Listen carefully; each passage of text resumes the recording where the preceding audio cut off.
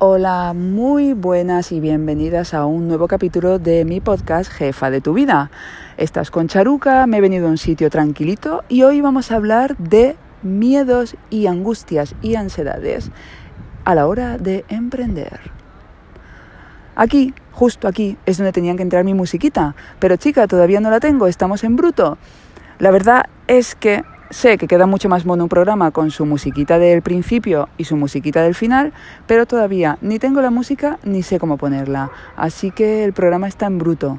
Yo prefiero lanzarme y empezar el programa, aunque tenga que ir aprendiendo estas cosas sobre la marcha, que lanzarme cuando esté totalmente preparada, porque a lo mejor cuando esté preparada me he enfriado y ya he pasado a otra cosa. Yo soy así. Yo salto, empiezo y lo que no voy sabiendo, lo que no sé, lo voy aprendiendo sobre la marcha. Con lo cual, empezamos sin música, espero que me perdonéis y os aseguro que en próximos capítulos, todavía no sé cuándo, no me puedo comprometer, tendremos música. Oirás personas, perretes, ruiditos, porque estoy en un lugar alucinante. Estoy en un parque en Montjuïc, aquí en Barcelona, creo que son como un parque, unas instalaciones que están en el Palau de Sant Jordi y esto te diría que es uno de mis lugares favoritos de la ciudad. Me encanta venir aquí, hay una amplitud inmensa, hay como una antena que parece esto, la película de la Guerra de los Mundos, gigantesca y una sensación de amplitud brutal. Me encanta venir a este lugar, es como de Odisea 2001 o de Blade Runner, es una cosa alucinante. Voy a poner unas fotos de este lugar en mi blog, aunque te aseguro que mi cámara no puede hacer justicia a un sitio tan flipante. Te cuento también que cada vez que publico un podcast, escribo también una entrada en mi blog que encontrarás en charucashop.com, en el que pongo todos los links, fotos y referencias, o sea, todos los datos de lo que he hablado en el podcast. Así que si en algún momento doy un link, no te preocupes, que lo encontrarás en el blog. No tienes que apuntar, no te estreses, no pasa nada. Puedes seguir paseando, conduciendo, haciendo lo que estés haciendo.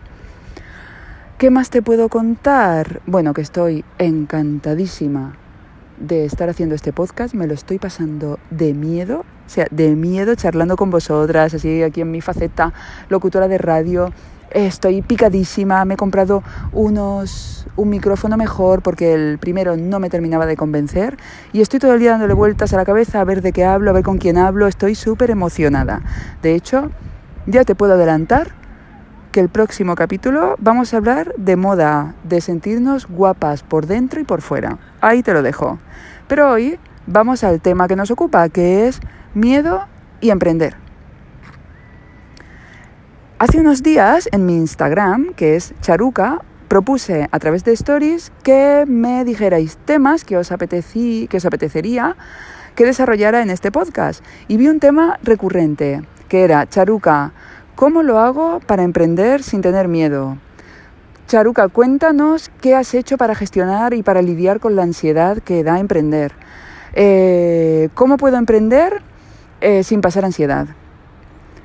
En mi caso, yo no soy terapeuta, pero sí que te puedo hablar de mi propia experiencia. Y es que en mi caso, emprender es tirarse al vacío, es saltar a una piscina que obviamente tú preparas todo lo que puedas para que haya algo de agua, pero es lidiar con la incertidumbre más absoluta, sobre todo los primeros años. O sea, los primeros años, emprender es un salto. Y para mí, por lo menos para alguien como yo, que soy una persona bastante miedosa, que siento mucho, que estoy muy en contacto con mis sentimientos, conmigo misma, emprender da un miedo que te cagas. O sea, yo pasé el primer año y el segundo año, pero cagada no lo siguiente. Creo que voy a hablar un poco mal en este episodio, te pido perdón, pero es que cuando me apasiono se me escapan las palabrotas. El caso es que yo pasé una ansiedad horrible, un miedo horrible. Te expones, empiezas a hacer algo que te hace ilusión, pones tu tiempo, pones dinero, pones energía, pones ilusión y te expones para ver si otras personas te compran o no te compran, te aceptan o no te aceptan, les gusta o no les gusta, funciona o no funciona.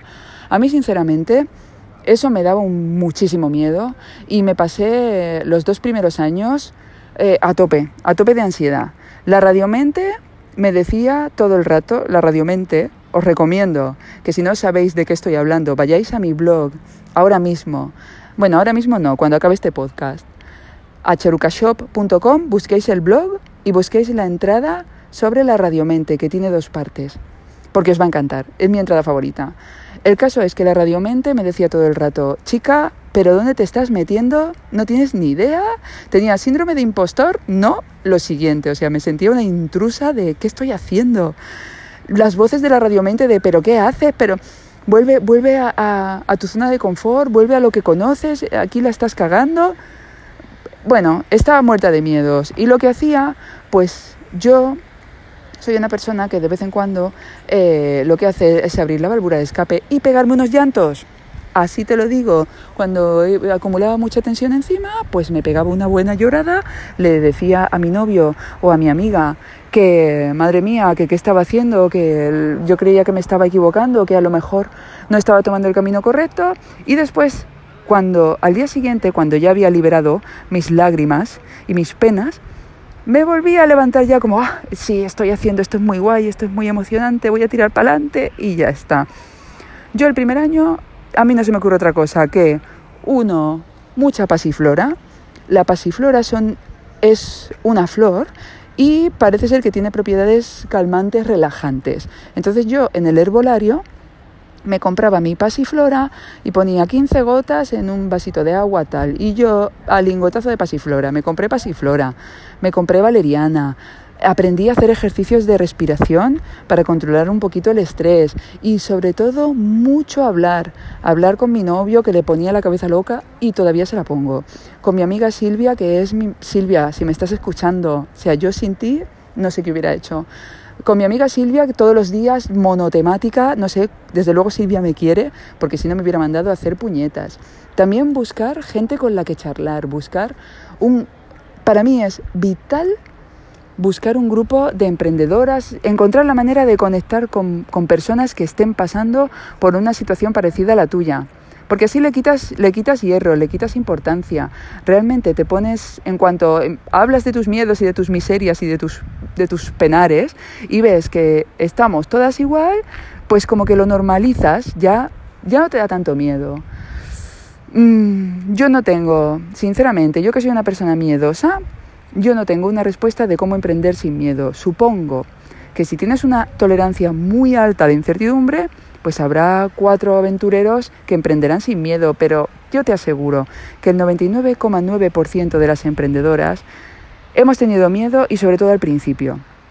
Después del primer año es un miedo que te mueres, o sea, pero si lo superas, el segundo va bajando un poquito y a partir del tercero, como ya tienes unos datos, una trayectoria, ya puedes comparar, ya no transitas por una senda tan desconocida, ahí el miedo baja. Pero claro, también te digo, aunque ya conozcas cosas, también si eres aventurera y si eres emprendedora, te vas a ir metiendo en cosas nuevas. Aquí me tienes a mí, que estoy hablándote por un podcast. Para mí es algo nuevo, es algo que me daba también miedo, que mi radiomente me decía, pero ahora ¿qué haces, Charo, hija mía? Vamos a ver. Si tú ya tienes tu blog y ya tienes tu Instagram y tienes tu papelería, ¿qué haces ahora metiéndote en una cosa nueva? Tienes que aprender a un montón de cosas que no sabes, le tienes que dedicar un montón de tiempo que no te sobra precisamente. Siempre te vas a meter en cosas nuevas porque si eres emprendedora, al final, con miedo o sin miedo, eres aventurera y lo sabes. Y siempre va a haber miedo. La receta, hazlo a pesar del miedo. Tira para adelante. Piénsalo. ¿Qué es lo peor que puede pasar? Piénsalo, valóralo y si la ilusión, si las ganas son más grandes que los miedos, tira para adelante, chica. Estamos muchas así. Y te lo digo, con todo el miedo que he pasado, con todas las valerianas que me he tomado y algún tranquimacín, por favor, que nadie lo repita en casa. Con todo lo que he llorado, con todo y con eso, yo no cambio esta vida y esta aventura por nada del mundo. Eso sí que te lo puedo decir. Y bueno, mira, se me ha ocurrido una cosa. ¿Sabes qué? Yo, mientras que estoy grabando este podcast, me pregunto, ¿habrá gente que esté escuchando? O sea, ¿esto será un ruido de fondo? ¿O hay gente que de verdad está escuchando y que sabe lo que estoy diciendo? ¿Sabes qué? se me ha ocurrido una cosa. Vamos a hacer un juego, porque aquí yo puedo hacer lo que me dé la gana.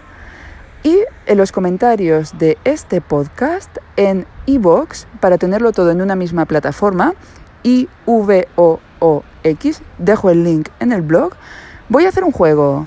Te propongo que si has escuchado este podcast hasta el final, te voy a dar un premio. Vete a los comentarios de iVoox y escribe: yo soy una jefaza de mi vida y nada podrá conmigo. Entre todos los comentarios que me dejéis del 1 al 7 de octubre, estamos en el año 2018, voy a sortear una agenda charuca, la que queráis, y un bolígrafo también, y algún regalito más, que me conozco y a mí me gusta meter cositas. Vamos a hacer este juego para despedirme. Recuerda, déjame en los comentarios: soy una jefaza de mi vida y nada podrá conmigo. Esto o lo que he dicho antes, que ya no me acuerdo exactamente. He terminado. Espero que os haya gustado este capítulo de hoy. Espero que el ruido de fondo en este lugar mágico no sea muy molesto. Y te mando un beso muy grande. Prometo que en algún momento tendremos también una música para cerrar este podcast. Y nada, hasta el próximo capítulo, jefa de tu vida. Un besazo enorme. Adiós.